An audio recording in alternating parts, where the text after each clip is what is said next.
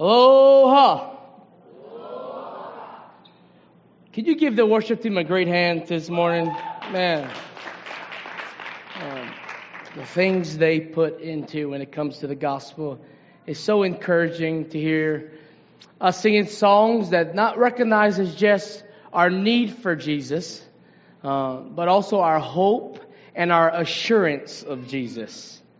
Thank God that we worship a God that when He says something, when He promises something, He does it. Can I get a witness out there, right? That His word is true, it's alive, it's active. And what we're doing, if you're new to our fellowship, we are an expository church, meaning we go through books of the Bible, verse by verse. And we are going through the Gospel of Mark, and we're moving pretty quickly. And we're landed on chapter 6. In verses 7 to 13. But I want to remind you that last week we talked about rejection. That Jesus was rejected by the same very people He grew up with. Can you acknowledge yourself with that kind of situation, right? The people that He knew since He was a little child. Yes, a baby in the flesh. Also a child in adolescence. God in the flesh. Emmanuel, the name that means God with us. Jesus was rejected by His own people. His family, His friends, His extended relationships. And today what we want to look at how Jesus moves forward from this setting of being rejected, right? Because usually when we are rejected, I'm just going to be honest because I love you, we're going to post something on Facebook about being rejected. We're going to post something on social media so we can give attention to the world of what I'm going through, because I'm the only one that's been rejected in the world. Can I get a witness out there, right? I am the only one that going through hardship. I'm the only one that have illness issues. I'm the only one that have marital issues. I'm the only one that has all these issues. And though that may have some weight to it, we all know that's not true. Listen to me. You're not the first person that experienced a heartbreak. You're not the first person that experienced your child disobeying you. As I heard some parents this morning. You're not the first person, right, whose spouse is not being faithful to you. Whether that is words, whether that is action, you're not the first person. We live in a fallen world where everything we experience is in direct connection to what happened in Genesis with the fallen world. You may blame Adam and Eve for doing their thing, but in all reality, if we were Adam and Eve, we would do the same exact thing. We love us some me, right? I mean, why do we go work out? Because we want to look better. Unless you just go work out for the sake of looking worse.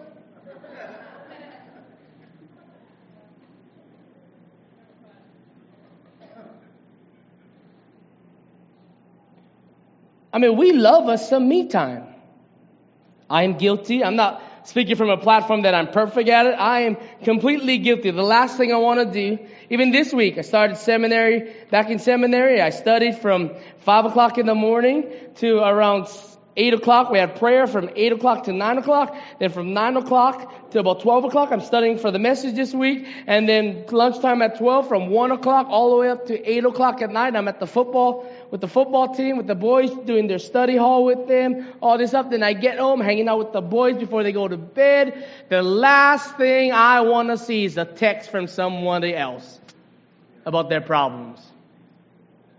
But I'm called to such an office.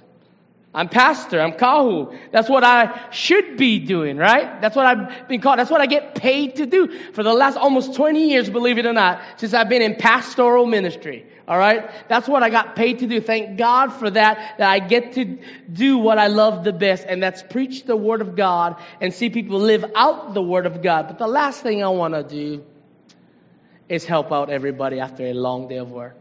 Are you with me today? If we're honest, it's all of us. We love us some me time. We love me, right? It's like what the joke I said yesterday. Like even for all of us who work out today, right? That haven't worked out in years like me, right? Like we love taking selfies of the head shot, right? But take selfies of the whole body, Hawaiian. Be honest. You're going to stop taking selfies. I promise you that. Right? I mean, I remember the days, bro, Hilo High School days when I would have number 44 rocking on the shoulders. And I would puff up my shoulders. And back then, you don't smile, you look all tough. Right? All tough.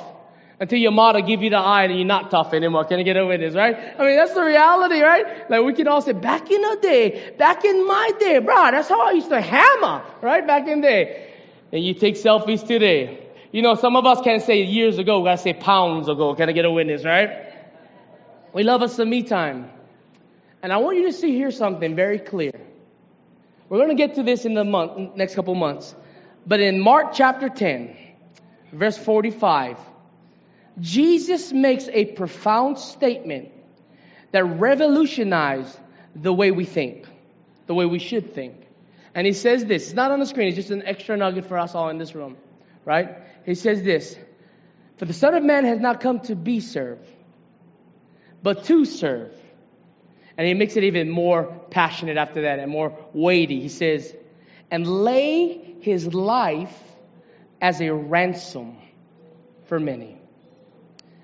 Now, I don't want you to look through the lens of Kahu Zeke or Kahu Marcus or anybody in this room or that you're connected with. I want you to look at this text through the lens of Jesus. We're a gospel-centered, Christ-preaching church. That means we love to talk about Jesus. And as much as we love culture in Hawaii and what's going on the mauna and the injustice that has been going on with our people, what keeps us straight and balanced is what we believe is the gospel of Jesus Christ. So if you got your pala, right, your pepa, your word, would you stand with me in the reading of God's perfect word?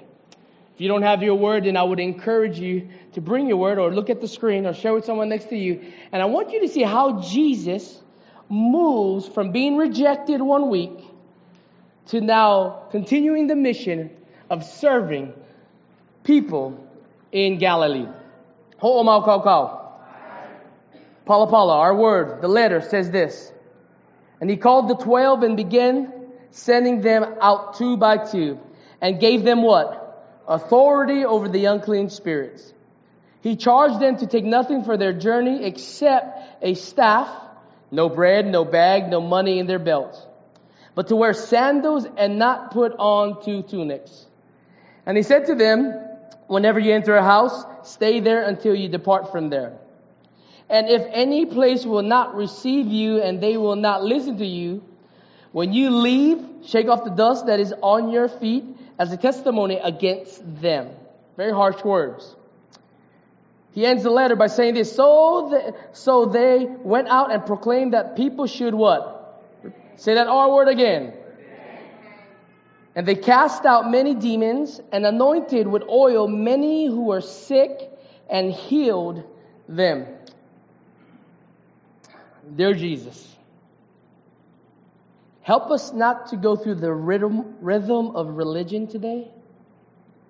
Help us not to be deceived by our own thoughts and our own hearts' agendas. Lord, I pray today if people came out of the transition of just regular going through the motions of church, that you, in your grace, would remind them that today's a gift. That you've given us your pala, your paper, your word, the written word, to experience the living word of God. Holy Spirit of God, in Jesus' name, would you clear up some things that are theologically wrong with us, with our church, with our community, with our kingdom, with the United States, what we're dealing with here in Hilo throughout the world. We pray for our churches around Hawaii, in the mainland, and also in Japan, and the churches that we will continue to plant around the world for the name of your gospel that points to Jesus. God's ohana says, Amen. You may be seated. Noho ilalo. When I first got saved at the age of 18, I wanted to do absolutely everything for Jesus. Can I get a witness there, right? When there is a passion that you have for something, you reveal that passion based on what you do for that person, place, or thing. And so I became a follower of Jesus at 18 years old in the city of Las Vegas, Nevada. You guys know I'm from here. I'm Kanaka Maole. Born and raised. God sent me to Las Vegas. I met some great haole, redneck brothers. Can I get a witness out there, right? They spoke like that. You know what I'm saying? And I had the pidgin accent coming from. Could you imagine our conversations, right? Just bad. But anyway, this individual led me to Jesus in Las Vegas, Nevada. And I met my wife there, because pastored there, spent almost 10 years there. And God, when I started into the ministry, I wanted to do everything I could do to make much of that person I just got a relationship with. Everything. So what did I start with? I started with my passion. I love music. So I played in the worship team. I was the keyboard player, right? I didn't play, and the kind of songs they played, like Western American Christianity, never heard that kind of stuff. I grew up in the Pentecostal church. Everything we did was chorus, right? This little light of mine, or all these guys, like, just choruses over and over. And I started being introduced to these singers like Mercy Me, and Mercy who? You know what I'm saying? Chris Tomlin, all these other, I never heard of them in my life because I grew up in a very traditional but old school chorus singing Pentecostal church, but I started to get introduced to that, so I wanted to do everything. So I would literally play in a Christian band every day. I had practice, whatever the case. I even saved money working at Kmart, making $5.25 an hour to buy me the most expensive keyboard because I wanted to make much of this new relationship I had with Jesus. I wanted to do everything. And so I did set up, tear down. I was with the OPO, the youth ministry. I was with the worship team. I did this. And I did everything. I used my single life for the glory of God. And at the end of it, what I came out of it was I was empty. I was actually more worse than when I became a believer now, before I was a believer. I did everything that good Christians and people who are growing in Christ would do. And then what I lost track of is something that many of you will lose track inside this church, and you have. And you maybe operated in this thought. You lost track that what you did was not based on what you brought to the table.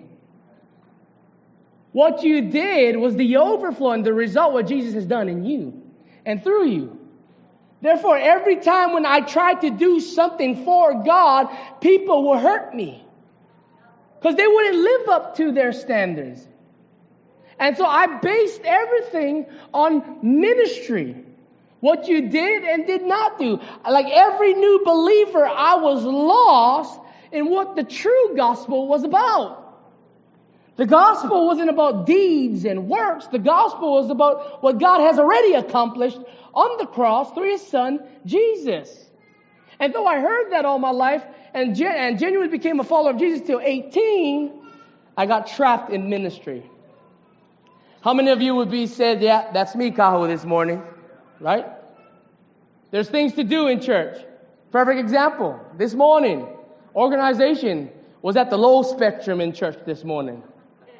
Chord charts, wrong chord charts. And it's worse when you're a Kaho who has a good ear. I don't really need charts. I can play by ear, but I know the track is playing different notes from what I'm playing based on the chord chart, right?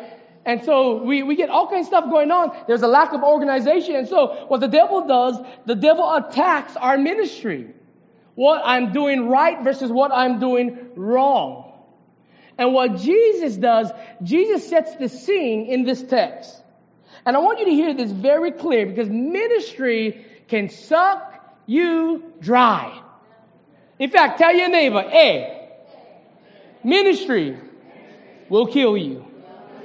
Tell your other neighbor, hey, pigeon style, hey, ministry gonna kill you. How many of you would say ministry is tough? Raise your hand, right? Doing ministry. If you're not raising your hand, you're not in ministry, man. You better start getting in ministry.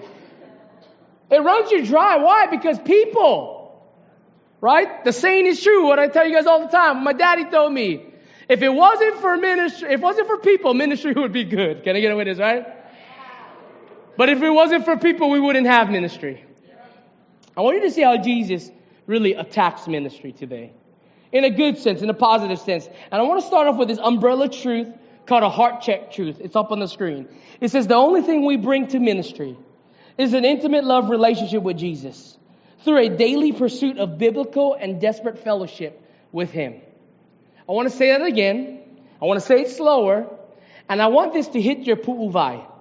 I want you to hear this close. He says, the only thing Absolutely. The only thing we bring to ministry, what I do at the keyboard, what I do here on the stage, what you guys do with the cakey area, God bless you all that's back there, right? What you guys do, the only thing we bring to ministry is an intimate love relationship with Jesus. Listen to me, through a daily pursuit of biblical and desperate fellowship with Him. Because life will smack you in the face. And then what happens? Chaos. Chaos. Jesus is rejected. He's doing a lot of ministry. And he's showing his disciples what this looks like. And then the title of my message today is, listen to me, the course of this ministry obstacle. The title is this: Jesus sends. Your assignment may be different. Your appointment may look different from others. But nevertheless, Jesus always sends. Here's two principles out of our text that we see about Jesus today. Number one, Jesus always sends out those He calls into a relationship with Himself. Say it with me. 1, 2, 3. Jesus always sends out those He calls into a relationship with Himself. Verse 7 screams this out. I want you to hear this. It says, and Jesus called the 12. Let's stop right there, okay? I want you to hear that because it's supposed to be like wow in this room. Because if you understand your sin nature, if you understand your depravity, where you came from before Christ, these first words articulate the beauty of Jesus in this text. Listen to me again. It says this, right? He says, and Jesus called the 12. Those that Jesus calls, He sends. But the goal is not being sent out, what we do for God, what we do for the Lord. The goal is Jesus. But we skip these few words right here, and we think what would make Jesus happy is what I do for Him. I want you to hear this now. Jesus always sends out those He calls. So listen to me. Everybody listen to me in here. The goal of our relationship with God is not the calling. The goal on a relationship with God is the one who calls. It's not what we do or get to do for God. It's what He's already done for us. Therefore, we live in this great, beautiful, whatever bubble or basket you want to call it, an intimate love relationship with the Lord through Jesus. This is a specific kind of calling now. I want you to hear this. A specific group of men. This is not the thousands upon thousands upon thousands that's been following Him up to this chapter. It's just 12, Jack. That's all it is. 12 brothers. Screwed up brothers. I think of all the Hawaiians that I grew up with. Right? The one with the pilau mouth. The one I think of myself in this whole word. Right? You think about it, they had a diverse group of men in this 12. Some were fishermen. One was a tax collector. One was a physician. So you had like upper class, middle class, and lower class hanging out together. You had the crazy Pupulu Hawaiians. You had the more high Makamaka Hawaiians. And the high Makamaka Hawaiians, right? Hanging out together. And they're not scrapping this time about what is right or wrong on the mauna. They're together. They're being called together. They're being sent out together. They even had scholars in this group. In fact, one of those scholars was the brother of Jesus, James. James was a Pharisee. He was connected with the group. We see, look, in this, and this was bigger than just the inner circle. Peter, James, and John. All 12 was there. Even that jacked up brother named Judas. What am I saying? Your church should look like this. Your church should look like people who get it, who don't get it, who maybe get it. Nah, no get it. Like this church should look diverse. Nothing just in ethnicity, but in their relationship in the community. In their levels, as our Westerners would say. The lower income, the middle income, the higher income, right? And chapters 1 to chapter 6 of Mark, we see an intentional investment of what Jesus showcased with His disciples on what it meant to do ministry. Now, I want you to see this. Chapters 1 to 6 is not about them seeing Jesus do ministry. Chapters 1 to chapter 6 of Mark is about them spending time with Jesus while they do ministry. The goal is not what we do. The goal is what Jesus has done. Anything we do is the result of what Jesus has already done. And so what we see a couple things in there. Number one, Jesus was a developer. Can I get a witness out there? As a football coach, as a father, as a kahu, as a pastor, this is true. We must be developers. As a developer, he led by example from chapters 1 to chapter 6 of Mark, both in word and deeds. He got dirty with his people. He lived life with these 12 unrighteous, righteous, whatever you want to call it, brothers. Number two, Jesus was a deployer. Those he developed, we see in this text, he sent out. In fact, the word that's used is the verse that is the word send. And the word send comes out of the Greek word apostello. It's the word we get apostolic from. And the word apostolic means to have a mission, to be sent out by an agency, right? That agency we see is Jesus.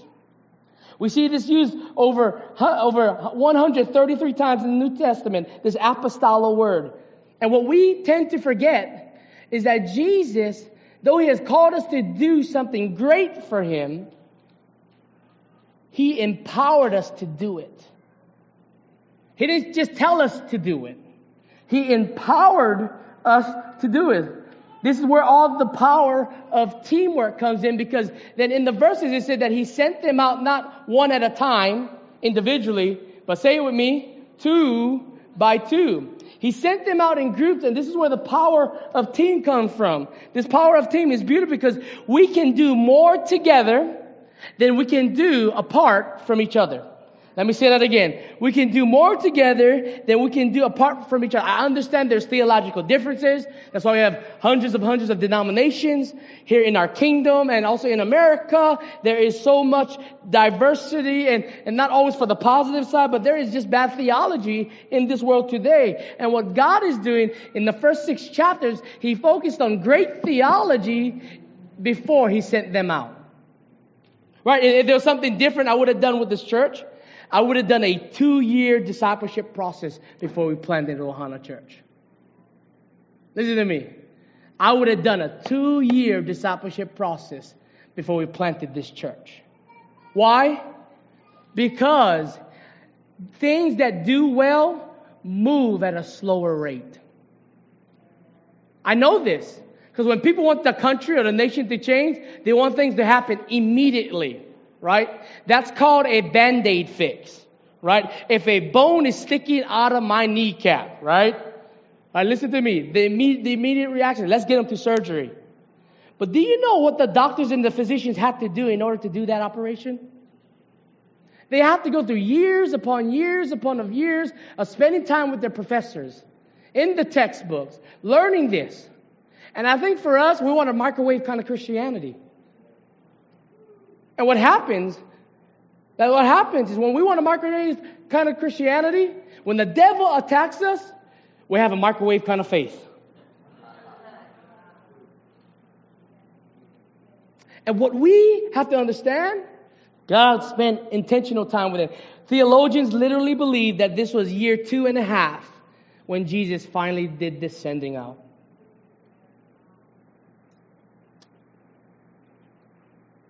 There is strength in a team. There is sharpening in a team. It takes a while to groom a great team.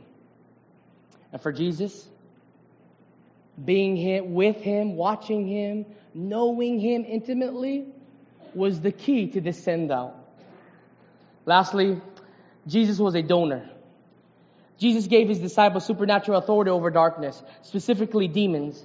In the verses, Jesus came to give life, right? At the same time, the opposite is true of demons. Demons came to take life, right? We say it all the time in John 10:10. The enemy comes to steal, kill, and destroy. And Jesus trumps that by saying, but I came to give you life and life more abundantly. What am I trying to say? Everything we face that is attacks on this earth is an attack from the enemy. Ephesians 6 says this about the enemy. Finally, say those 2 words with me. 1, 2, 3. Be strong.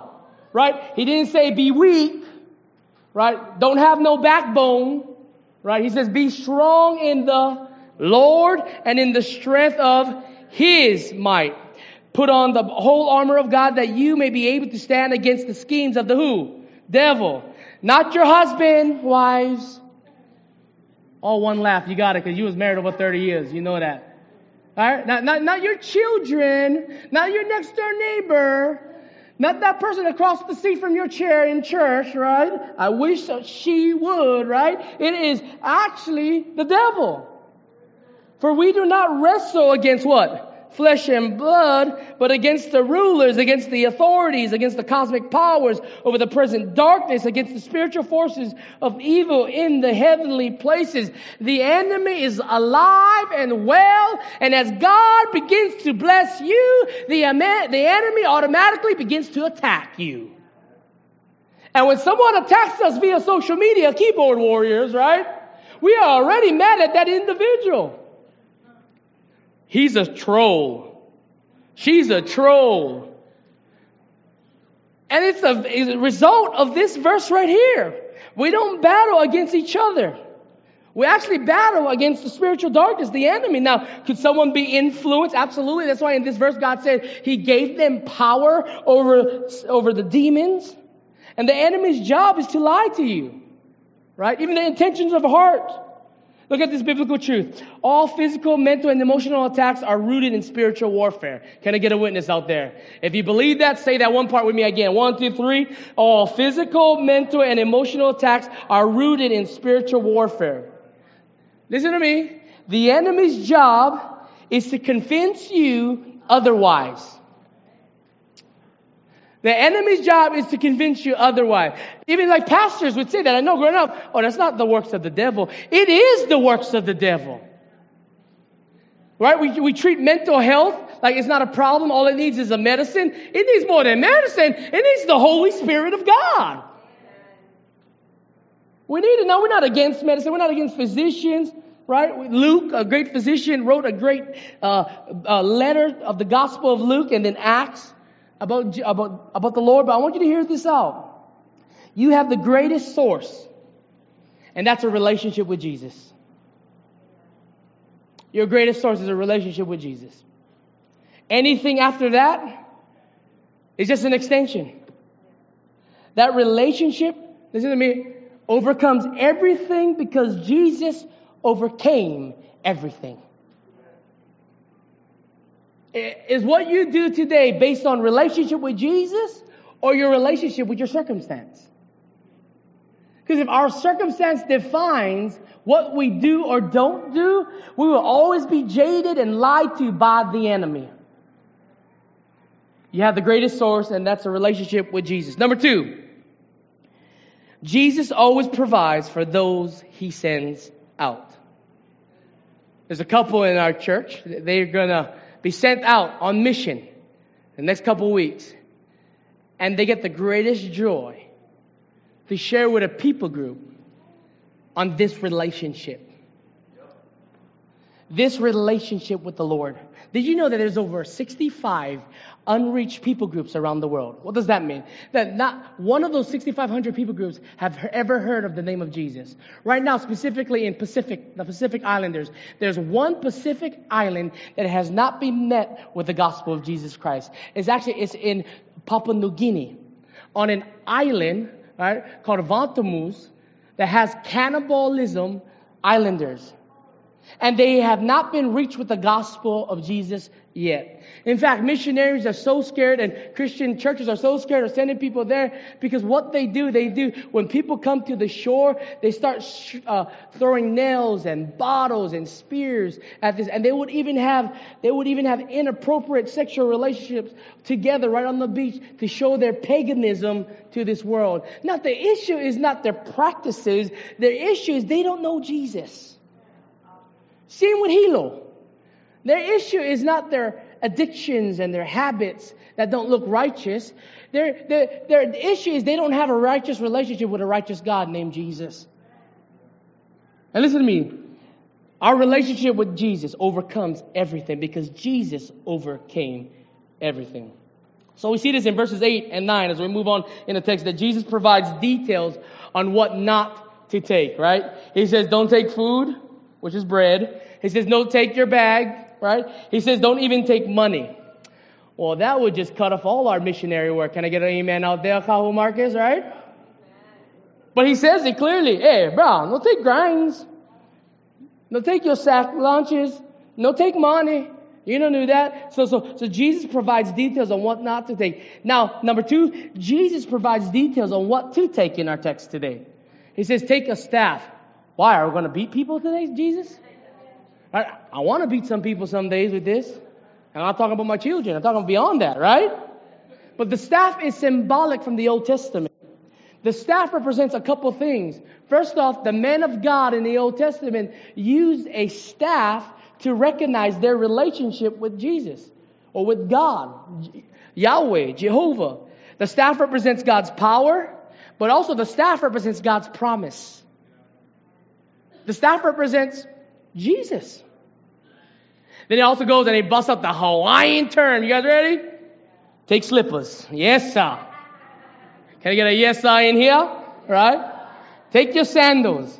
Right? And then he goes off and he says, take simple clothing. Man, Jesus was more Hawaiian than you think, bro. You know what I'm saying?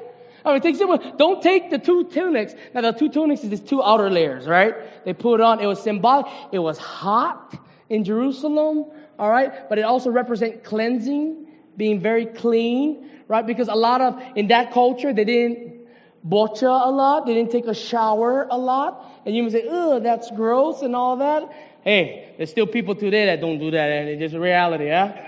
Right? I'm not going to say the name where we go and all that, but it's the reality. That these cloths represent cleansingness. And what Jesus is saying to them is that, man, if I'm going to send you out, I got you.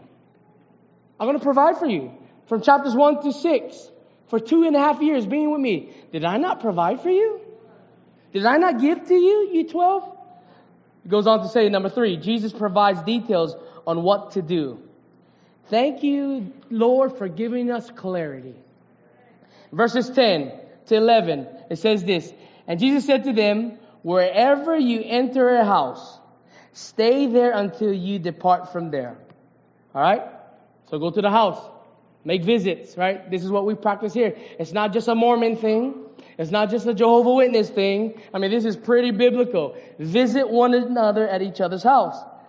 Verse 11, and if any place will receive you and they will not listen to you, when you leave, this sounds harsh, but it's true, shake off the dust that is on your feet as a testimony against them. Listen to me. If all I was a football coach at Hilo High School and I did not share the grace and love and wrath of God, then all I'm doing in there is coaching with no life.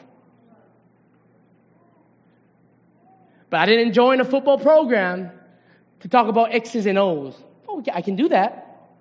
I joined a football program so that the hundreds of gentlemen and ladies that play now that we get to coach may come to know Jesus. Have people rejected this message? Absolutely. You reject it too as a Christian. It says, and I want you to see this. I want you to see the 3 reality truths about these verses because it's very powerful, right? When you think about, staying there, sharing the gospel, and if they don't like it, move on. I want you to hear this stuff. Reality truth number 1. It is better to be faithful than to be fruitful. I want you to hear this again. It is better to be faithful than to be fruitful. I think we are deceived by the result of church growth numbers in America today. We're deceived to think that this church is not doing well because it doesn't have the numbers the church up the hill has. When was it a competition, y'all? This is God's kingdom. It's alive and it's well. It's active and it's at work. It is better to be faithful than to be fruitful. And when we aren't seeing the results that we measure our success by, we tend to become discouraged and we quit. I'm in firm agreement. It wasn't until this year that our JV program started winning a couple games. If I base my mission in this program on what we did like the last couple years, I would quit. But it's better to be faithful than fruitful. Say it with me. 1, 2, 3. It's better to be faithful than fruitful. Look at that text. He says, if they do not welcome you, Hawaiians, dust them off and move on. He's not telling them, oh, catch feelings and stop doing the mission. Right? He's not saying, he says, move on. Look, Inky Johnson, one of my favorite football players from UT of all time, says this: the process is more important than the product. I want you to hear this again. The process is more important than the product. Discipleship is a process. Can I get an amen there, leaders? Right? Jesus demonstrated that through these verses, the goal is never to win souls. The goal is to be faithful with the message. Jesus wins souls. Are you with me? I want you to see this. Reality truth number 2. Being fruitful leads down to many paths, but being faithful leads to Jesus.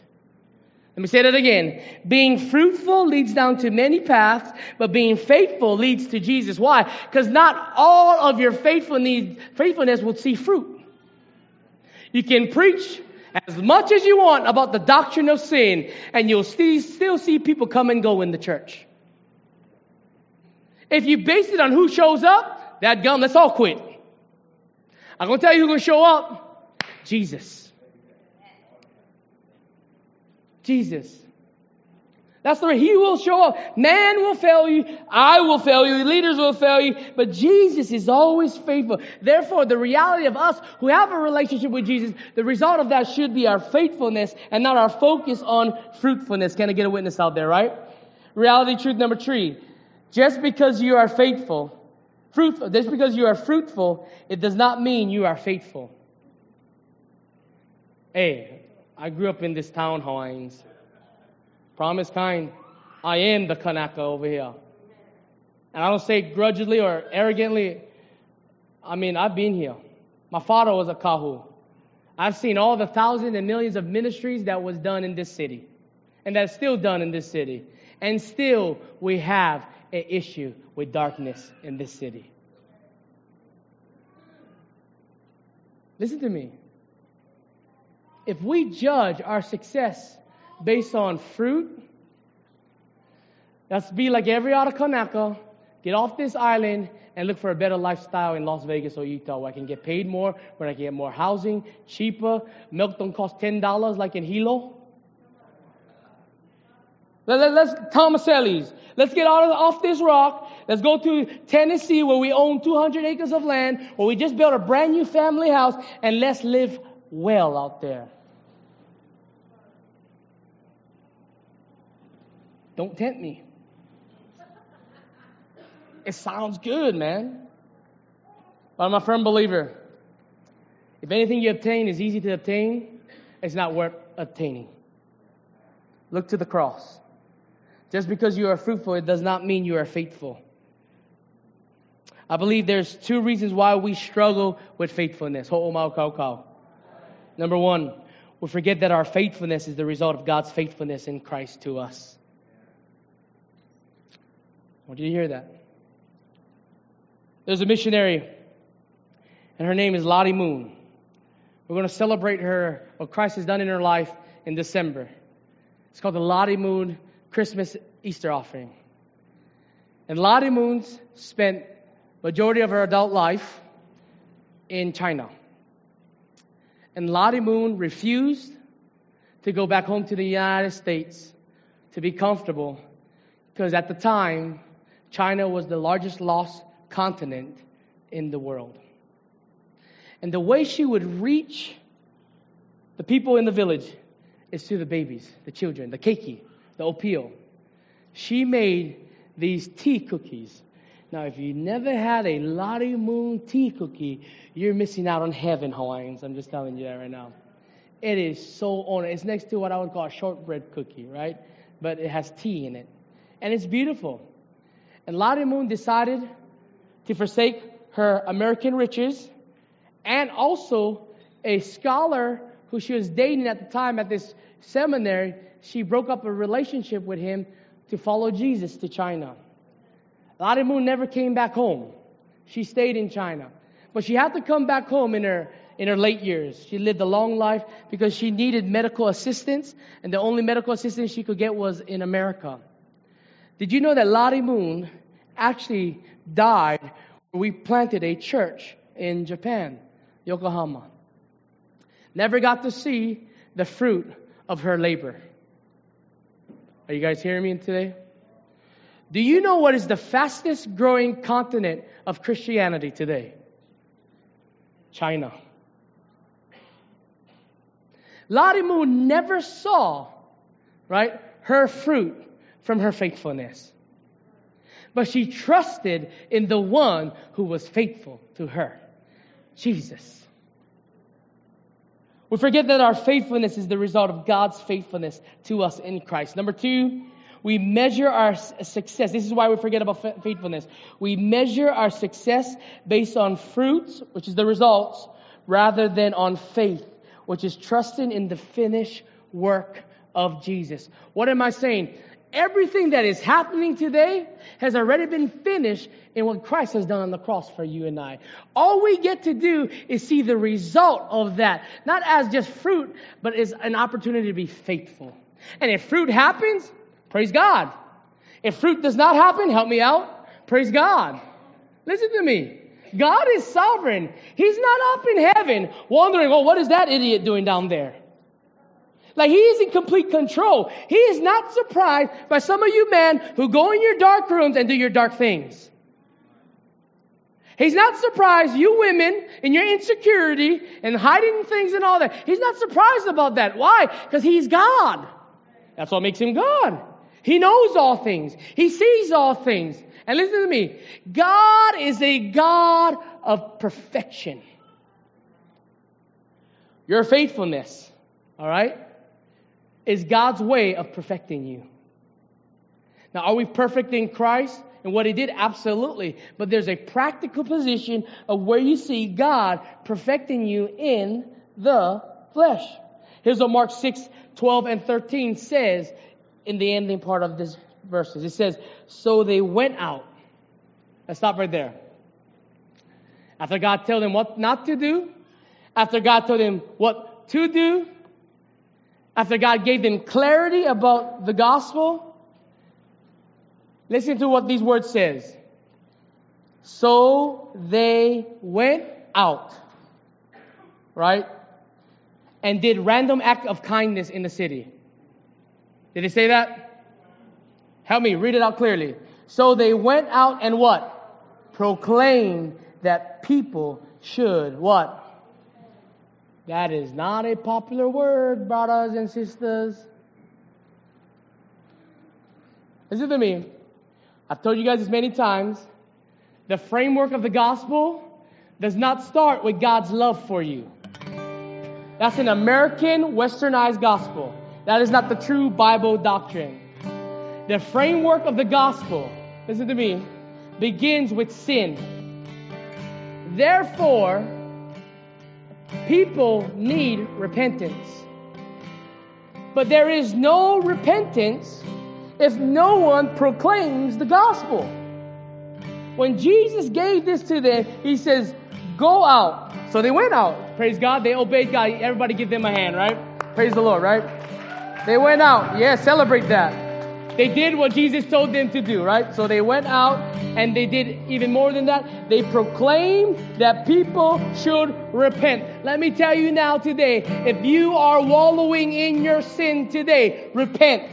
If you are prideful, repent. If you are in an immoral relationship, repent. If you are not honoring God as your Lord and Savior, repent. If you don't have a relationship with the Lord Jesus at all, repent. If you're not operating in the power of the Holy Spirit, repent, repent, repent. Turn from your ways to God's ways and let Him do what only He can do through you, living faithfulness in and through your life.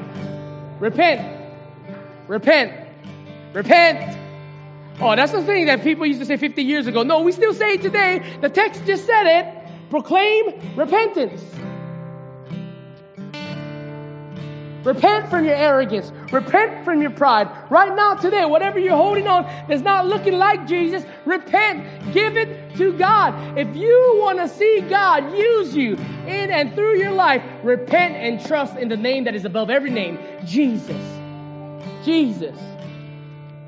I want you to see what they experienced because they proclaimed repentance. Look at this. They experienced what Christ empowered them to do from verse 7. Verse 7 says Jesus gave them the power over demons. Verse 13 said this way, right? Take a look at this, right? It's meant to say this in verse 12 first, but it says when they proclaimed this, they also, listen to this, they rebuked demons, and in addition to that, they did signs and wonders.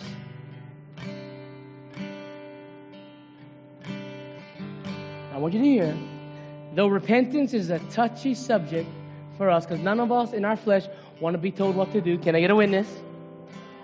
Guilty. The way God has established redemption is through hearing the word of God and repenting from